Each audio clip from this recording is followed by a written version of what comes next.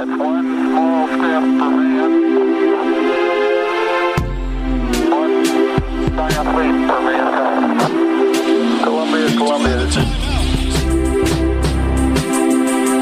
This is Houston, AOS over.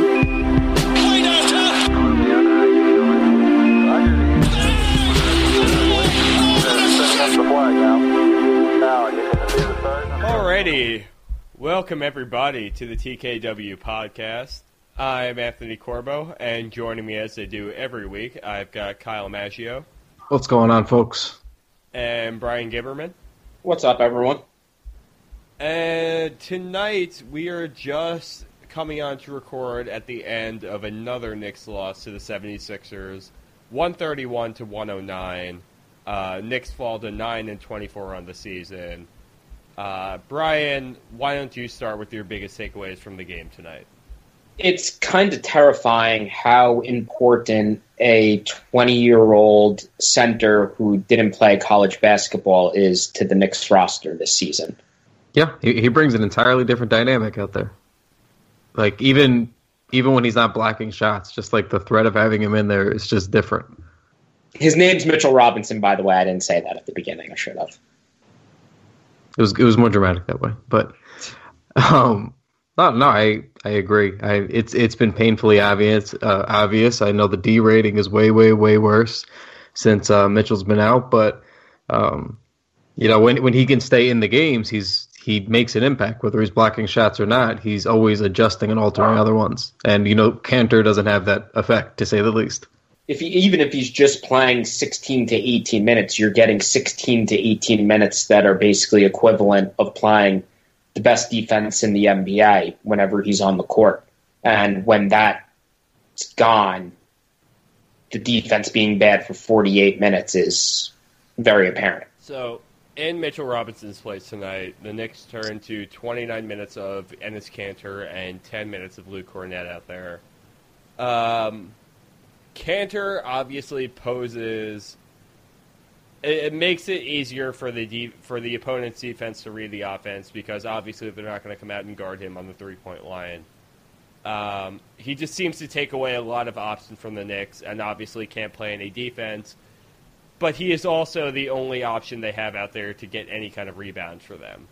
How do you think the Knicks reconcile Kanter's defensive woes with him being able to put up consistent points on putbacks and, just around the rim plays and him being able to, get rebounds for them and cause second chance plays? Like, do you think the Knicks are taking a lot of value in that right now, or do you think that they're just sorely missing Mitchell Robinson out there?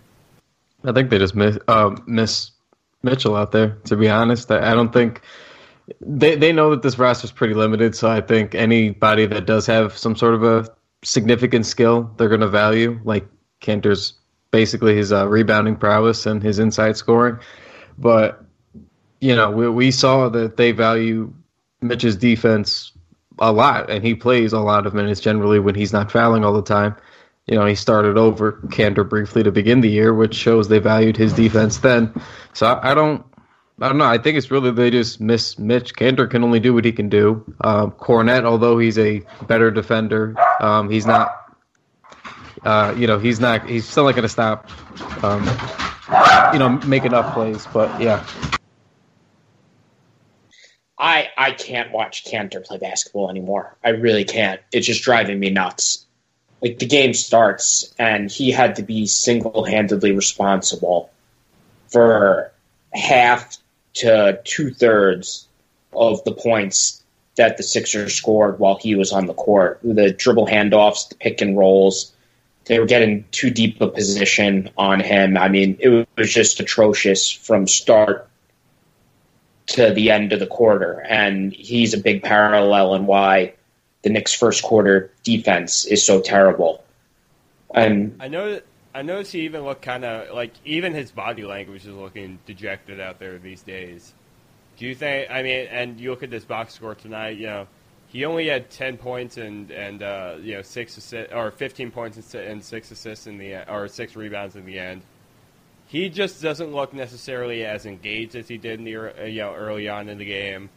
He's looking like he's kind of he just doesn't look to have a role out there right now. And I think he's starting to feel that. I think the team's starting to feel that. And, other than, the things he can do around the rim, he just doesn't possess a lot of value for this team at all. From a statistical perspective, I'm using Basketball Reference here because it's easier with the on-off numbers to have everything right in front of you. The defensive rebounding is only like 1.3% better when he's on the court. So, that's better, but it's really not that big of a difference. The offense actually gets 1.9 points per 100 possessions worse. So the two areas he's supposed to be impacting the most, they're really not even, from a stats perspective, they aren't even showing him to be worth anything in those areas that are supposedly his strengths.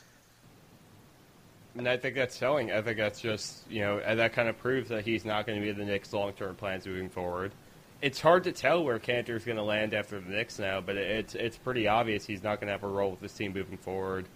Do you guys perceive him to be a trade or a buyout candidate on this year's market? Who would be a trade or buyout candidate? Kanter. I don't know. Do you think there's any kind of demand for him at all? He does put up stats, regardless of what his on-off numbers are looking like. He puts up the raw stats, and do you think that that's alone is going to be enough for him to, be valuable in another team's eyes? I think that he absolutely would. I think he'd get picked up immediately. We've seen guys kind of like him get picked up quickly before, like Greg Monroe. He's been on the buyout market, and guys like him are always valuable in a bench role, basically, kind of like what he was in OKC. Is Kanter the second coming of Greg Monroe? Greg Monroe had, I think, a more effective player. I think he peaked higher, or am I being unfair? I don't know if you're being unfair. I see a lot of similarities in where the two of them fit on the court.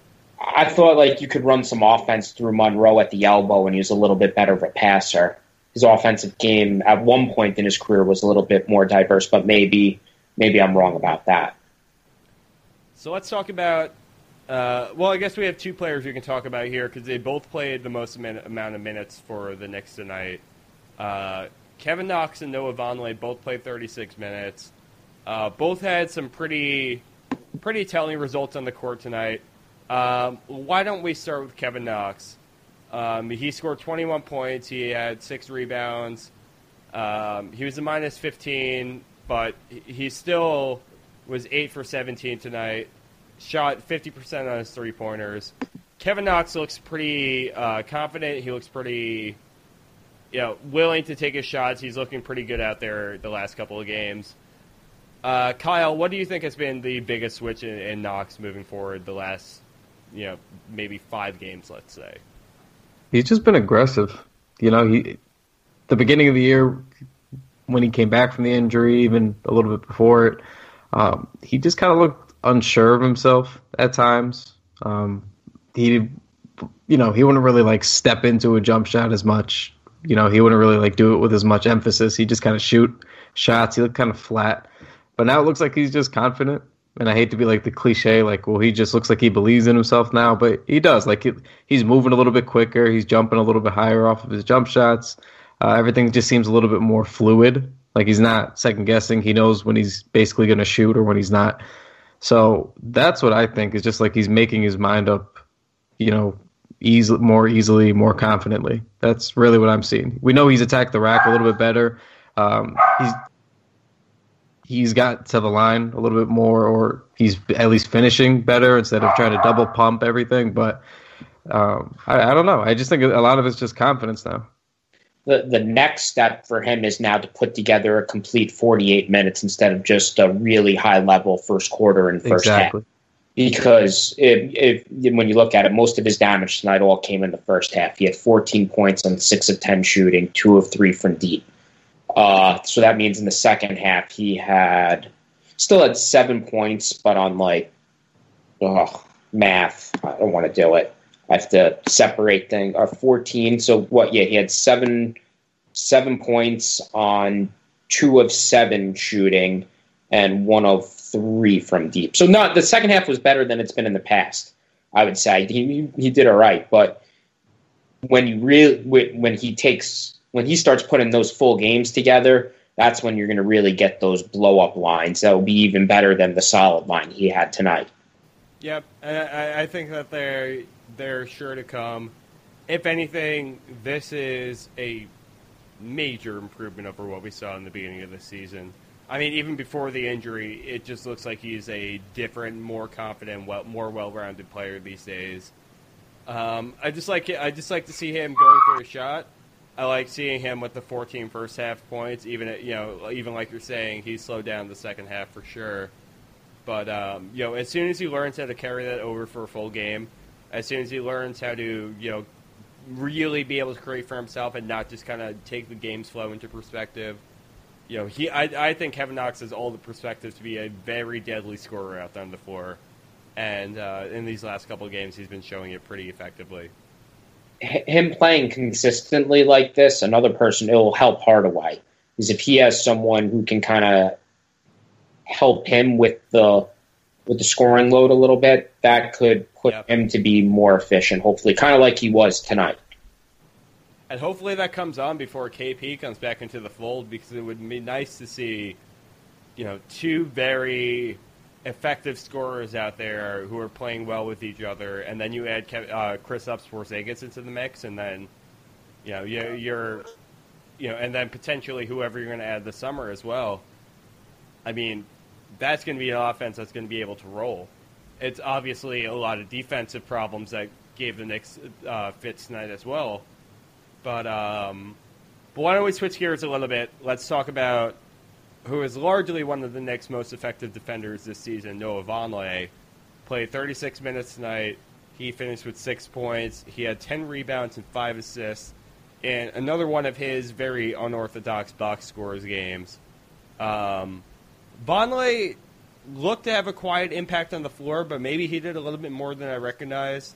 Brian, what was Noah Vonleh giving you tonight? The thing that stuck out the most was that he started the game guarding Ben Simmons.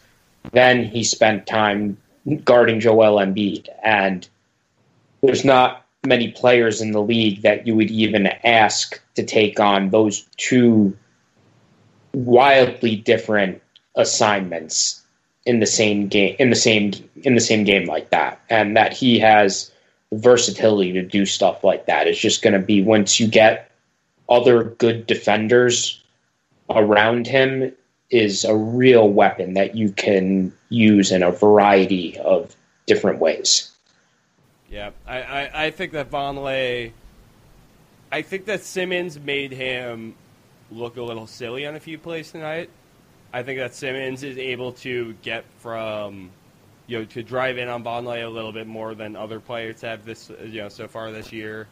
I think that Ben Simmons poses an interesting passing opposition against Vonleh too, where it just seemed to have him a little bit shook earlier in this game. But I feel like moving to Joel Embiid, who's going to operate more around the rim, a little bit more down low, a little bit more in an area that Noah Vonleh is going to be used to.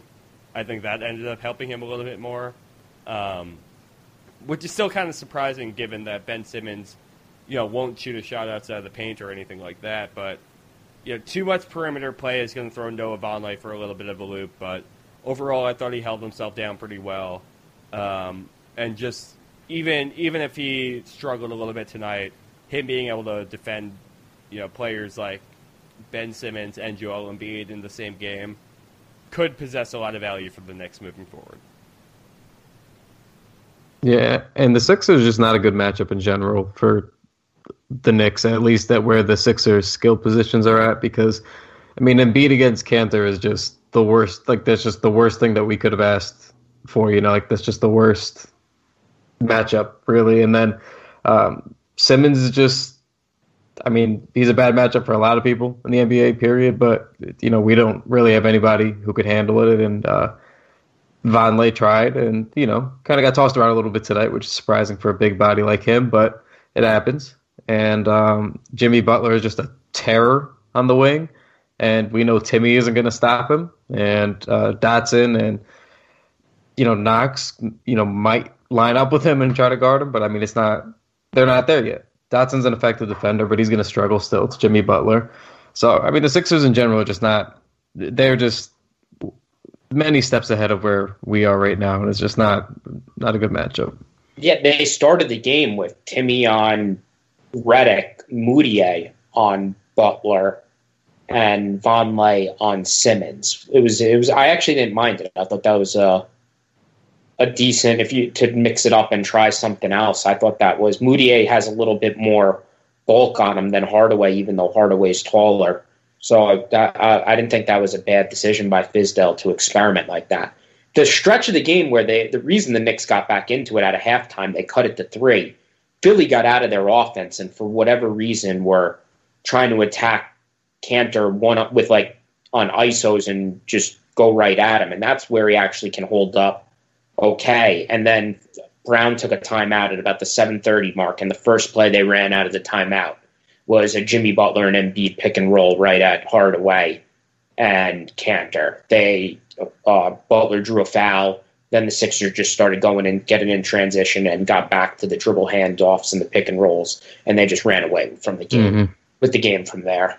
The only real positive was we know Timmy was dealing with the plantar fasciitis. Is that how you enunciate it? I believe you said that correctly. Fasciitis. I've heard it a couple of different ways. So I was in the ballpark at least. Okay, thank God. But yeah, I mean, we knew Timmy was struggling before his heel injury, and he was dealing with that tonight, and he played pretty well offensively. 27 points with 3 rebounds, 5 assists, 2 steals. He's 7 of 16 shooting from the field, but 7 of those were threes, where he had 3 of 7, and he got to the line 10 times tonight, and he was perfect there, 10 for 10. So, I mean, offensively, I love what I saw. Injury or not, just kind of getting off the schneid there, kind of breaking that slump was nice to see. He was more efficient for most of the game. I think he missed a couple at the end, but it was a really nice game, first game back for him, and nice to see him kind of get off that slump. Yeah, I didn't hate what I saw from Tim Hardaway at all. Like you said, the 10 free throws was really nice tonight. Yeah, I thought that his mid-range game looked pretty good tonight. It was nice to see him getting going a little bit with a couple of assists. Yeah, just a welcome game back. It felt like it opened up the rest of the Knicks a little bit more to score a little bit more freely and just kind of play off the ball a little bit more, not necessarily worry about scoring. Let Tim Hardaway Jr. handle most of that. I mean, he's been giving the Knicks pretty much all that they can ask for so far this season. I think he's been largely the player that we can expect him to be moving forward. I don't know, this little stretch that we've had here without him, and now this game coming back with him putting up numbers like this, it's kind of making me realize the value that he really does have to this team. From before the Suns game, Stephen Bondi, who covers the Knicks for the Daily News, tweeted this out. Tonight will be the first game of the season without Tim Hardaway. It was actually the second. He missed the Bulls, I think, that double overtime game in Chicago. Correct. It will be interesting to see, and now back to the tweet. It will be interesting to see how the Knicks play. Could open up ball movement. Now, I want to read some of the tweets that came in response, and these were directly after. No kidding, LOL. We might play team ball. Less sulking, too. Holy shit, who's going to replace all those bricks? We got more. You mean THJ won't be chucking up shots with 20 seconds left on the clock? Tim needs to be traded. He is inconsistent and shoots at a high volume instead of efficiency. It's unfortunate Dotson or Trier are not available, but I think tonight will prove THJ has to be traded. What do you think Tim Hardaway really means to these people? Why do you think these people hold THJ in such poor standard? People don't know how to correctly analyze basketball and the context of what's happening within the game. They don't realize how hard it is to be a number one option on an NBA team, and because Hardaway isn't good enough to be winning as the best player on a team, they think that means he's not good, when it's really a player who's playing in a role he's not meant to be in, and some of those things that they think are going wrong wouldn't be going as poorly if he was playing as the third, fourth, or fifth option on a good team. Yeah, and my issues with him come from sort of how we are getting conditioned to talk about and analyze basketball now, whereas if you are not efficient, you are simply bad. There's no, well, he's okay. Oh, he's a good player, could be better. It's just, you got to be efficient or you're a bad offensive player. And then it's the same, the other side of it. Even if you are efficient offensively, if you don't play good defense, you're bad. There's, two sides of the court, whatever. And I get, like, he could be better at things. I get that. But there is also a skill in being a number one option or trying to be a number one option. There is a skill in being able to shoot a high volume every night. That does matter. And being the creator, the number one on the team, that does matter. To me, that is a skill. And he, again, wasn't meant for it, but, he's trying. He's, the most talented one on the team, arguably, right now. It's like someone's got to fill that role, and he's being asked to do it. I think it's tremendously hard to be the leading scorer and the leading offensive force on a team, especially when you have a team full of young players like, like when it comes to Knox and Vonleh and Moutier and Ntilikina and all these guys who are trying to figure out how to put offensive games together, even if they possess defensive talent in one way or another. It's got to be incredibly difficult to be the thread that holds everything together on offense. And you could see that with Hardaway, too, when he struggles. There, the moments when, he goes cold, as any shooter or any scorer will. And the whole offense begins to crumble around him. Just, he's obviously going to look best when he becomes a, more secondary or even tertiary player out there. But, for right now, the load that he is holding for this Knicks team right now cannot be overstated. I mean, he is what keeps this team in the game for many nights of the season.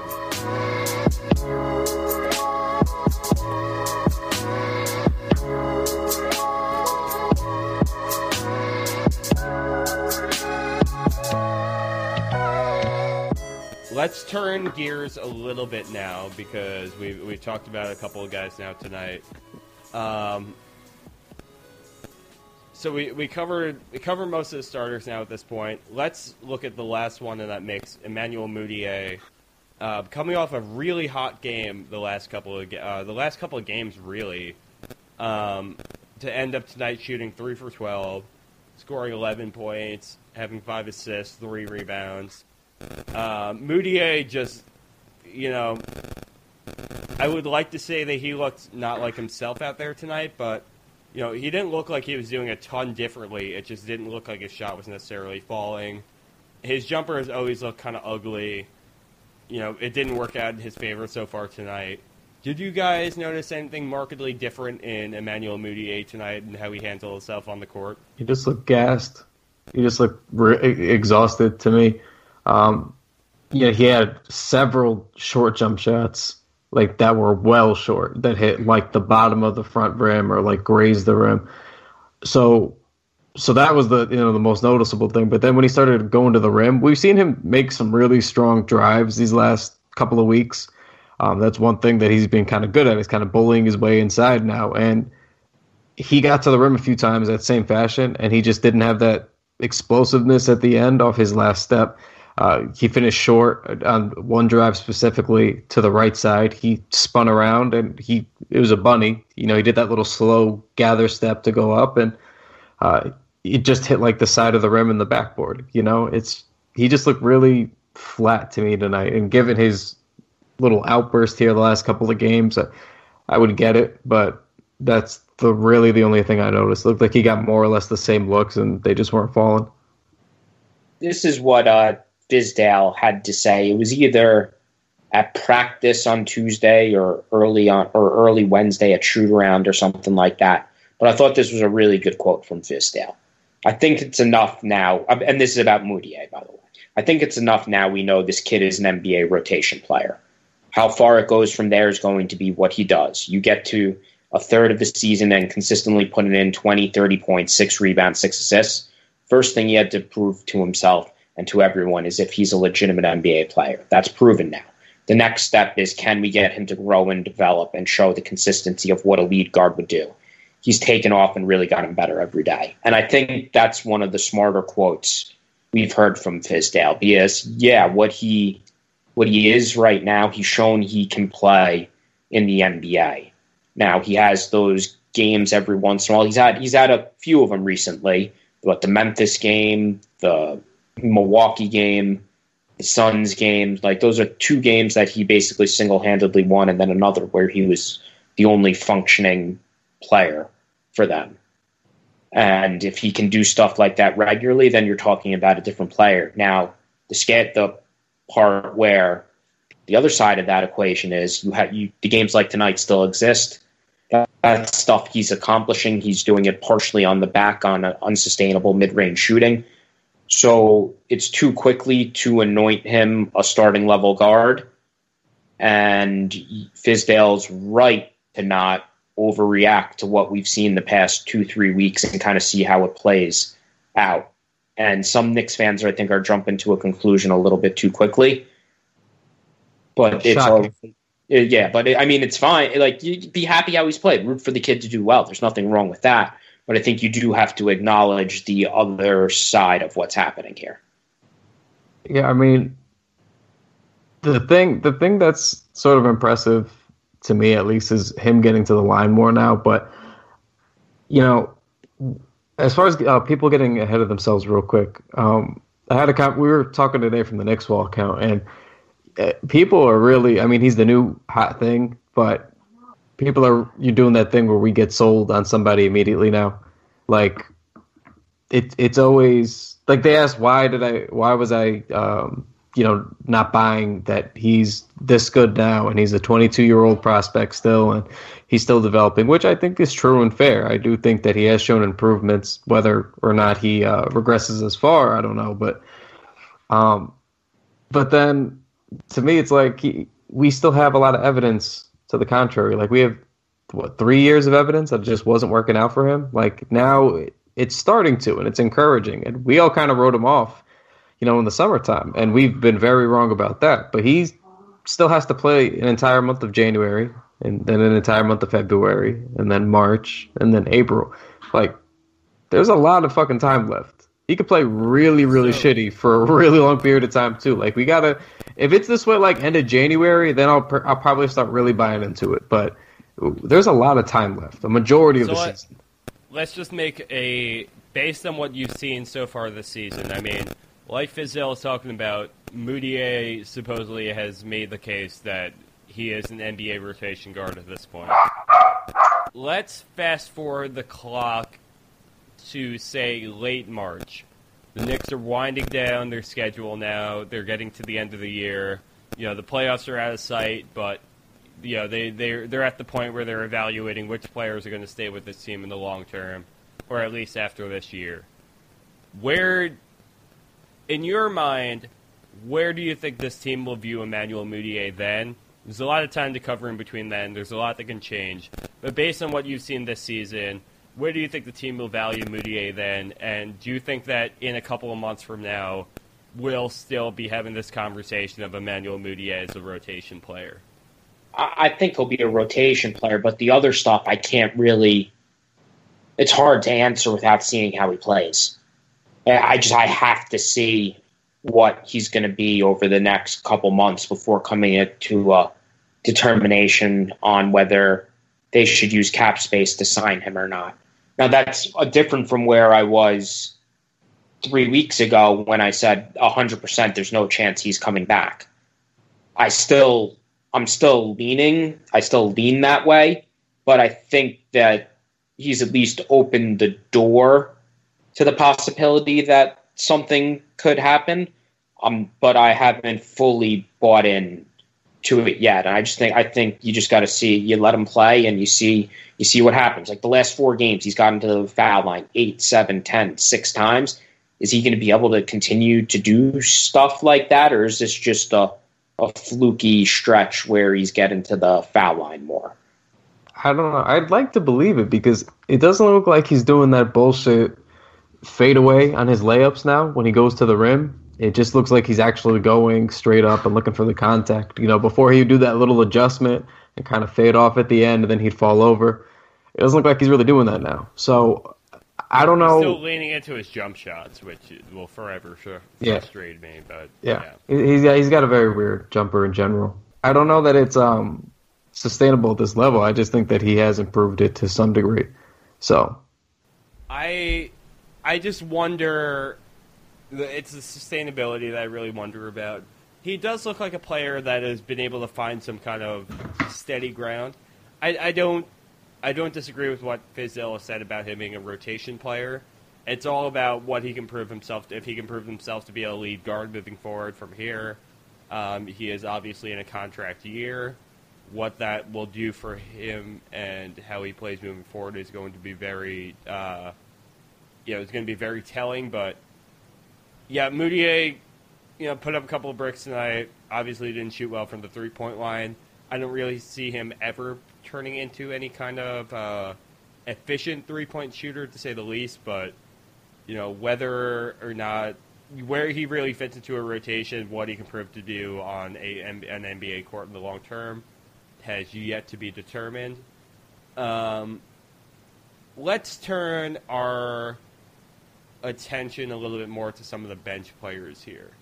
So we had the return tonight of obviously Tim Hardaway Jr., but we also had the return of Damian Dotson, who played the most minutes off the bench tonight. He played 22 minutes and finished with 14 points, went 6 for 11, shot 2 for 6 on threes. He had a rebound in there as well. Not much else. But I think most notably with Dotson tonight is that he played over Trey Burke. Trey Burke got a DMP tonight. And, we had talked about for a couple of weeks now that not all of these guards are going to be able to play out there together. There's just simply not the minutes to go around for everybody, even if you play some guys at 3. So Dotson over Trey Burke. I think this is a decision that we can all agree upon on this podcast. Brian, do you agree? Yeah, it was Dotson and Lee ahead of Trey Burke. He could have played either of those. Correct. I think outside of no accountability for Cantor's defense, for everything else and what he did in the rotation tonight for the most part is perfectly fine and how it should be going forward. When Schreier comes back, you just have to take away, if you give him Lee's minutes, which I don't know what they're take. So if what I would do, I would cut down Cantor's minutes, go to more Vonleh and Mitchell Robinson at the 5 when he gets back too. And that is your vehicle to get more wings on the court. Are they willing to do that? I have no idea, but that's how I would handle it. Yeah, I'd like to see them go a little bit more wings. I'd like to see them go a little smaller. I think Vonleh can make for an awesome small ball 5, given the right wings around him. And, given the way Kevin Knox is playing, I think that that's a perfectly reasonable thing to try it out. I don't know, the defense is going to hold up, but, Dotson, how many games did Dotson miss? Was it 2? I think that's right. 2 or 3, yeah. I can't remember off the top of my head, but right around that range. Yeah, but he looked, okay tonight. Offensively, looked like he was in the flow of things. He was hitting the shots.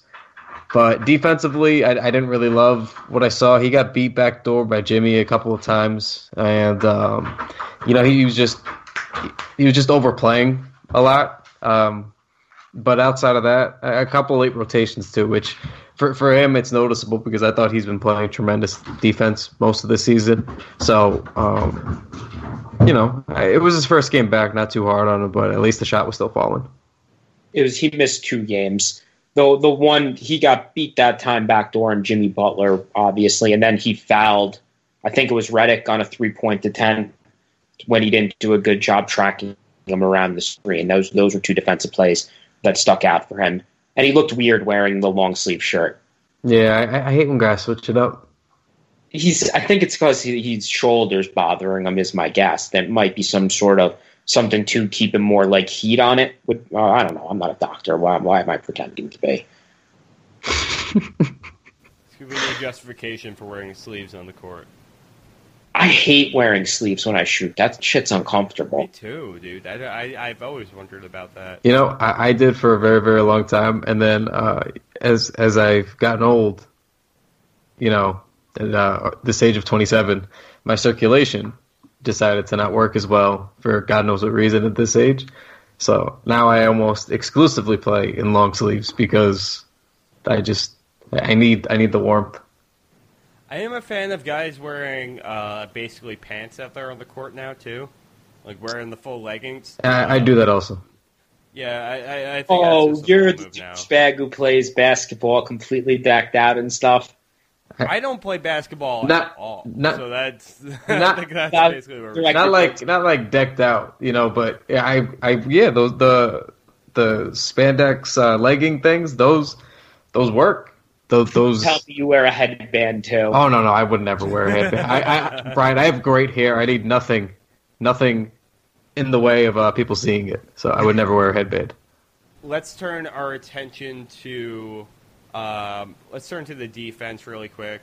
So, do you guys know exactly, because I haven't pulled this game up yet, but how many points the Knicks gave up in the first half tonight? I think it was 69-59. I just want to try to double check. It was 69-61. 69-60. Okay.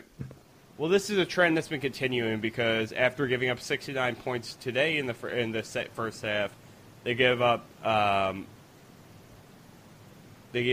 66 against Phoenix in their last game. They gave up 56 a game before that, 72 before that.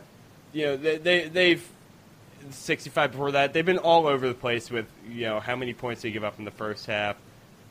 It's caused a lot of teams to be able to kind of, you know, either put the throttle on them in the second half and completely blow them away, or, you know, at least be able to stay a foot ahead of the Knicks in the last couple of games. There's been a lot of 130-point defeats, 120-point defeats in the last few games. This defense just does not look sound out there, and there's a lot of reasons why, but Kyle, what do you think is the biggest improvement the Knicks could make in their defense to kind of shore things up in the short term, at least? I do want to start by saying I don't think that the defense was as bad the last couple of games, given how shorthanded they were. I mean, the one game they had, you know, 4 guys out. The game Timmy went down in. You know, they had Dotson, Timmy, Trier, and Mitchell all out against the Suns.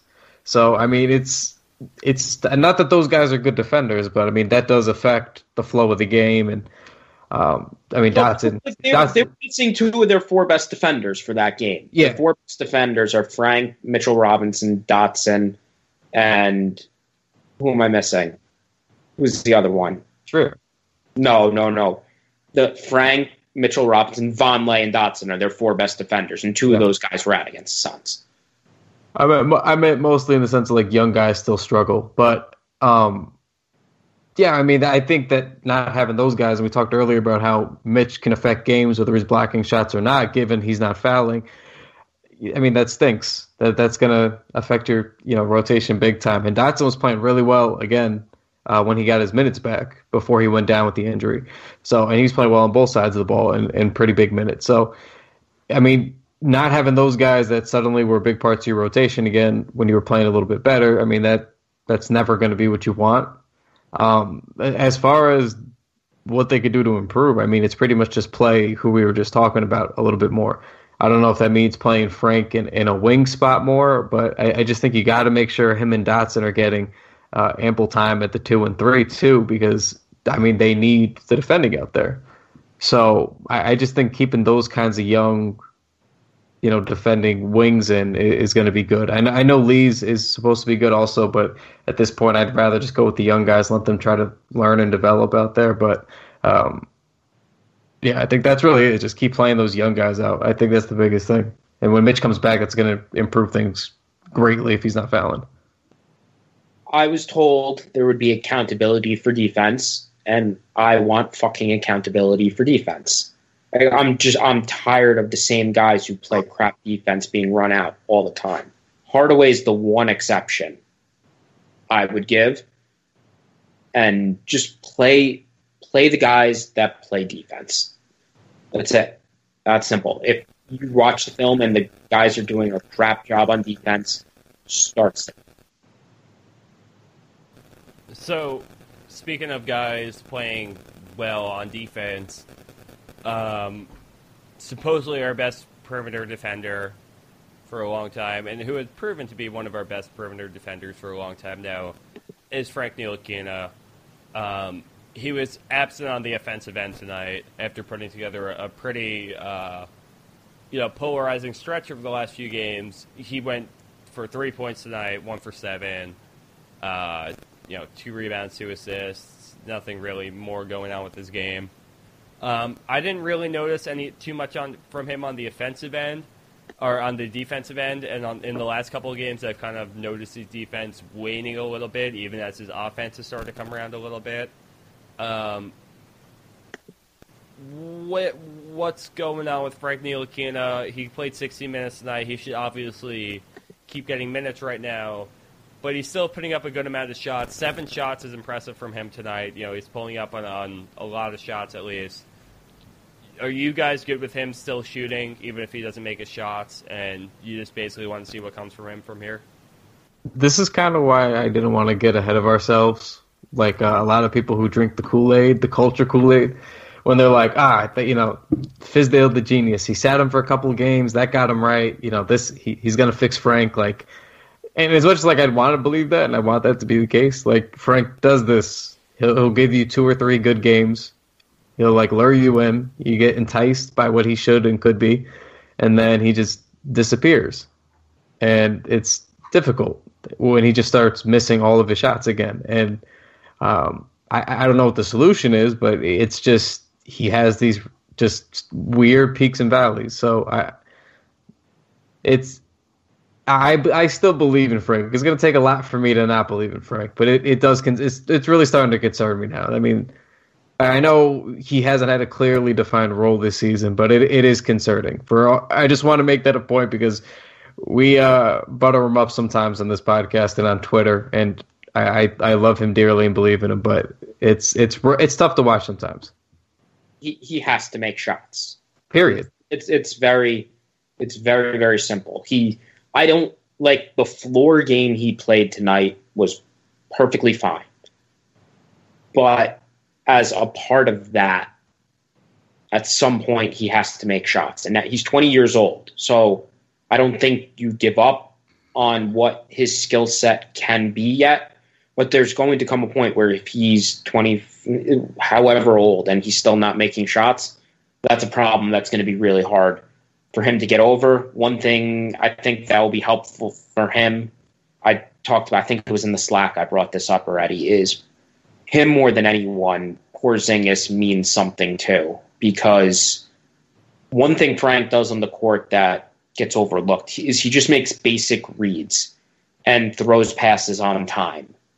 And when you're running pick and pop with KP and he just makes that simple read, it's a wide open 3-pointer for a 30 plus 35% 7-foot big man that can get hot and hit 6 out of 10 on nights. And he'll get Porzingis 5 to 7, 10 plus open looks a night if they just run that play over and over again. And what Porzingis did last year, that will be useful if teams just start switching that. Even though it was dumb how Hornacek ran the offense as KP on the block being the first go-to action in the set, him getting that practice for when teams adjust and switch pick and rolls, and then he can go on the block and he can beat up on a smaller guy, that'll be really critical to that play being effective. Is you're running it to get a look for KP, not for Frank to attack, unless an obvious clear lane opens up. But it's just stuff like that. And what made me think about that was him running, Frank running pick and pop, and Cornette hitting a wide open three off it tonight. Yeah. And being able to do that with Porzingis will help Frank more than anyone on this roster. Yeah, I think that the Frank Kristaps relationship is way understated so far this season for all the reasons they were just talking about. But just the pick and pop game, and just Frank making the easy reads, Kristaps being able to pick up on those and react to them. I mean, we're in, we've gone like basically two halves of a season without Kristaps at this point, where it's not exactly top of mind how well Kristaps can read the court and how well he can or how good he can make a lot of the players around him. And I think the player that seems to have benefited most in his time playing with Kristaps on the court has been Frank Ntilikina.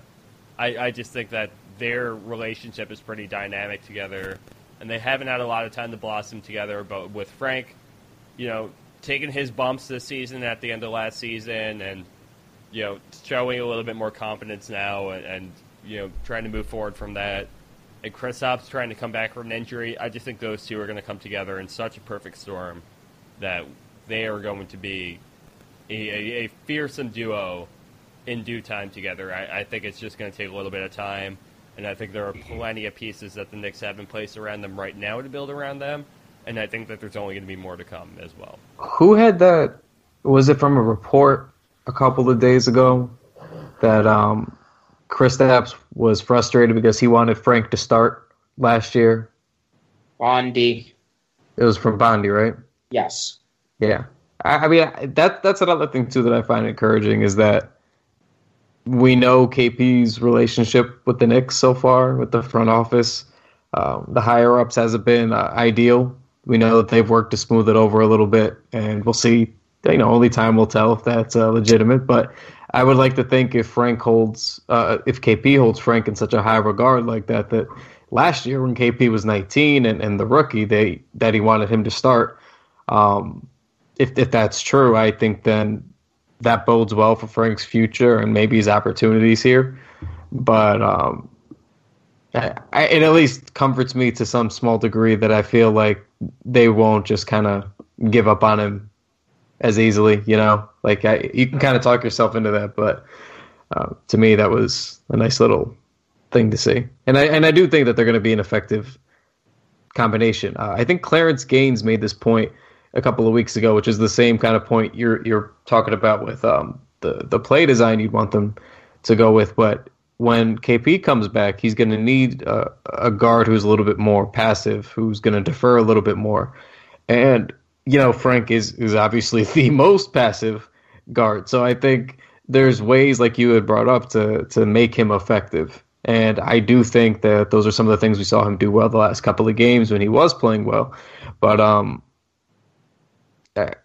I mean, defense is going to be the biggest thing that's enticing, but at the end of the day, Frank has to start making some shots if he wants to be a high level impact starter, and we don't want like Roberson types are outliers. That's tough to replicate in every team, guys who play great defense and really honestly can't do anything on offense. But I just think he's got to. I don't think that's going to fly here. Is my point. I think you got to do something consistently on offense. Frank's not as good of a defender as Roberson. For sure. That's why. I mean, you got to hit these shots then. And he's still young. Could he develop into the Roberson defender? Like we would hope. We hope based on what we've seen that's something that could happen for him. But until you get there, you got to do something on offense. You might not make it there if you don't do something on offense. You got to bring something to the table. So now the Frank haters are going to hate us, and the Frank fans are going to hate us. This is going to be fun. I mean, yeah, there's nobody as divisive as Frank Ntilikina is. The debate around him every month, every week, every day, it's always there's really no gray area. Either you're with them or you're not. Is what it's come down to. Some people see it, and some people don't. At least we can all agree that Frankie Smokes is the definitive nickname here. Yes, we can all agree. But I still can't believe that was a thing, and I think there's probably listeners who feel some sort of way about that. But nicknames are supposed to be fun. Nicknames supposed to be fun. Smokes is objectively badass, and I don't want to hear it one way or another. They're supposed to be fun, and I raged about this over the summer with the Kevin Knox nickname stuff. But nicknames work if you're given the nickname. Like that's the nickname. That's what happens. If it sticks, like that's it. It could be the first one, and then it sticks, and then that's it. You don't get to give yourself a nickname. Like Kobe Bryant calling himself Black Mamba only worked because he was signed to Nike, who dumped millions of dollars into his marketing campaign. So of course you can make it work. But that does that. If you have $1 million marketing nickname, then fine, do whatever you want. But otherwise, you're getting the nickname you're given. It just is what it is. Like Frankie Smokes came out, people started running with Frankie Smokes. Then everyone's like, "Well, hold on, that encourages smoking cigarettes." And it's like, well, no. I mean, only like idiots. I'm sorry, only idiots. Like you'd have to sit there and go, "Well, now how dare he try to push cigarettes on us?" It's like that's not how this is. It's like you can smoke somebody. Shield of big tobacco. This is ridiculous. You can smoke somebody on the basketball court. Like there's other ways to use the nickname. It's just very silly. But and also, you know what? Along those lines, I'm fine with the nicotine connotations. I'm fine with it. You wanna run with it? It's a realistic thing. Frank Ntilikina, his play. When he is on fire, when he is hot, he is addicting like nicotine, and I don't want to hear anything else besides it. I'm not advocating. I'm not telling you all to go smoke. I'm not advocating for cigarettes here. I'm just saying Frank Ntilikina, when he is on, is an addicting basketball player, and that's basically where it starts and ends for me. Anyway, why don't we take a look at what the schedule is looking like for the next couple of games? The Knicks are going to be playing the Atlanta Hawks on Friday. I believe that is the Hawks will be playing the Knicks at home, and then from there we have the Bucks on Christmas Day at Madison Square Garden, and then we play the Bucks on the road. Then we come up against the Jazz, the Nuggets, the Lakers, and it only really gets worse from there. Guys, a couple of not exactly easy games on this stretch, although the Jazz aren't necessarily playing well. The Hawks might be a winnable game coming up on Friday. Hawks are playing better, though. Yeah. They got John Collins back, and John Collins is a fucking beast. Yeah, he had a really good game last night. So as we approach this kind of stretch of tough games coming up here, if it's not necessarily wins that we're going to be looking from the Knicks, what are you guys trying to find out of this team's play? More Kevin Knox doing what Kevin Knox is doing, to be honest with you. We want to see, our other lottery pick, Frank start to play well too, but we took Kevin this year, and we wanted him to be the thing that we saw in Summer League, and not that he's been that kind of high-flying guy right now, but he's been more. I mean, he tried. He tried to throw 2 vicious dunks down, one against the Suns and one tonight, where he tried to just end. I forgot who the defenders were in both cases, but he tried to end both of them, and he just missed both times. So, he's getting there is the point, and it's been 5 games in a row now. He was kind of thawing out to begin December, and then he just kind of got slowly better and better. And then this last 5 or 6 game stretch, he's been really good. I think over his last 5 now, he's averaging 17. I know his shooting percentages are up pretty high. I think he's shooting like 47-ish%, and he's shooting pretty well from deep. I know he's above league average. So this is what we thought we were going to get. Maybe not this efficient, but like something like this. And especially the outside shooting's encouraging because he has really nice form. And I know Matt, for a while, was saying that he firmly believed that Kevin Knox was going to develop into a very good three-point shooter. So I just want to see more Kevin Knox doing well. Like, obviously, I'm rooting for all the other guys. I hope Trier plays again soon, and same for Mitch. They're both going to get reevaluated again on Friday. But pretty much for me, it's just Knox. Like, we needed one of these lottery picks to hit big to be successful the next couple of years. Like, re-signing KP is fine. Trying to hit on a big free agent is fine, but realistically, you need more homegrown talent to win big and be successful. So if Kevin Knox is the guy we hit on big, and you get a Trier and a Mitchell as a bonus, then that's tremendous. But just going forward, I want to see more Knox rolling. Just make it a consistent thing. This stretch of I think Knox has played better during this stretch than he did during Summer League. Summer League was just a lot of like sloppy scoring. He's playing with the purpose. He's doing things right now. Yeah, he's playing within structure and doing it well and finding ways to be effective. Like, I'll put it this way with Knox. Going into the draft, I didn't mind the pick. I was perfectly fine with it. Like, when it happened, it wasn't something I complained about, but I would have taken one of the Bridges. And with the way he's played so far this season, I would take that back. I would flip it around. I believe in his long-term upside now more than I do either of the Bridges who are a little bit older. He's shown enough for me that whatever the amount of games that they played this year, that I've moved along in that, and I would rather have Knox than either of the Bridges. Yeah, I see a much higher ceiling for Kevin Knox than either of the Bridges. Although I have really liked what I've seen from Miles Bridges out of Charlotte at this point. Haven't seen too much from Mikal Bridges, but yeah, I would say based on potential, based on the flashes that we've seen, and obviously we are very up close as Knicks fans here, but I'm overwhelmingly joyed with the pick we did end up making this year in the draft. Well, I tweeted this out yesterday, I think. Let me just filibuster here until I find it. But I tweeted this out yesterday about where Kevin Knox ranks over the last 4 games. No, over his last 10 games.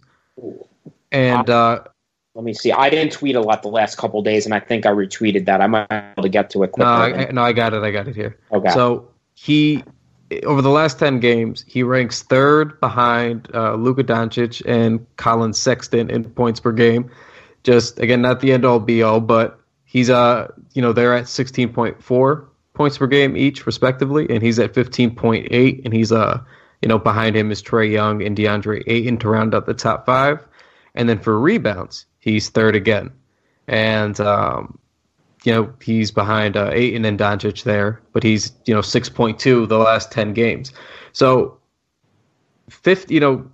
16 points just about and 6 rebounds over your last 10 is very good production for a rookie, period. Like that, if he finished averaging like 15, 16 and 5 or 6 rebounds, I think that would be a tremendous rookie year just off 2 simple counting stats.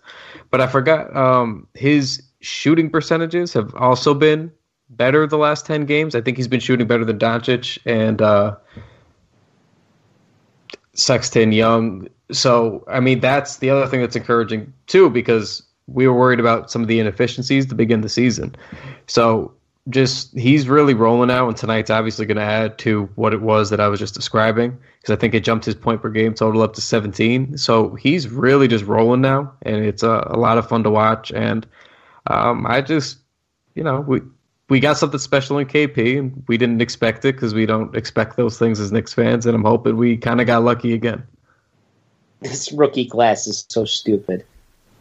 It really is. This is a really, really good rookie class. I feel like we say that every couple of years. We think like there's a really good one, but I'm trying to remember the last one where I felt this confident about this many prospects. No, and people are like crapping on Aiden, and he's averaging like 16 and 11. And the Suns beat the Celtics tonight and have won 4 in a row, and they're starting to play really good basketball. Yeah. Now Booker's help. Mikal Bridges' advanced numbers are probably the best out of any player in this class, like his real plus minus or whatever. I'm pretty sure it's the highest. Like he's like a legitimately, and his on-off numbers were nutty good too.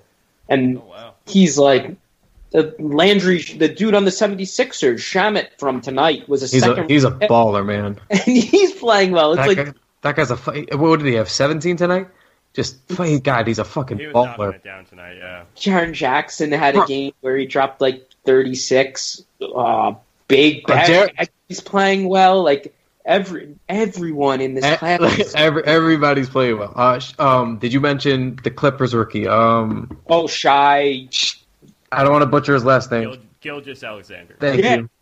He's been like everybody's been good. It's incredible. Everybody, even Trae Young's shooting percentages are down, and he's still doing enough just scoring wise and passing wise right now to make an impact. It's just really fun. It's wild to me that Trae Young has been the inefficient shooter of this rookie class so far.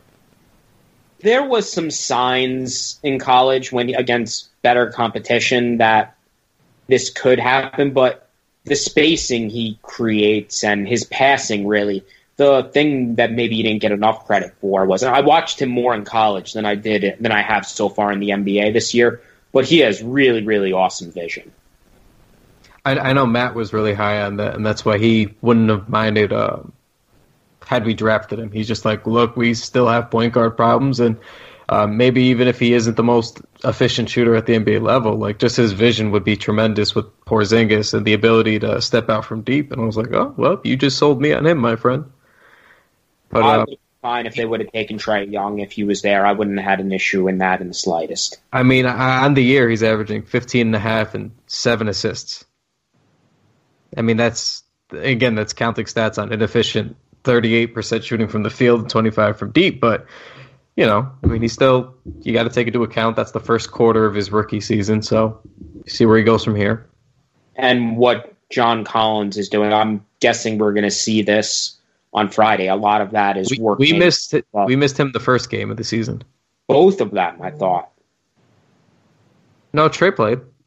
No. I thought you were talking about Collins. Trae played in both, I believe. Yeah, no. I say that. Yeah, Collins we missed. If they play Collins at center when Cantor's in, that is going to be hilarious. I kind of want to watch that for my own entertainment value. I mean, I thought he was playing better this year, but I didn't even realize his numbers. So he's averaging 18.5 a night, points per game, 9.5 rebounds, couple assists, and he's shooting 58% from the field. Is he taking any threes? Yep, but 24%. I'm looking forward to seeing that team now with him playing. And then Prince is out. But their other rookie, another Hoyter. Hey, I saw his numbers earlier.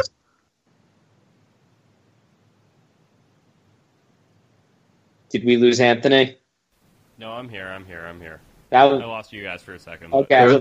There was a strange noise. I wasn't sure who we lost. Yeah, no, I heard it. All right.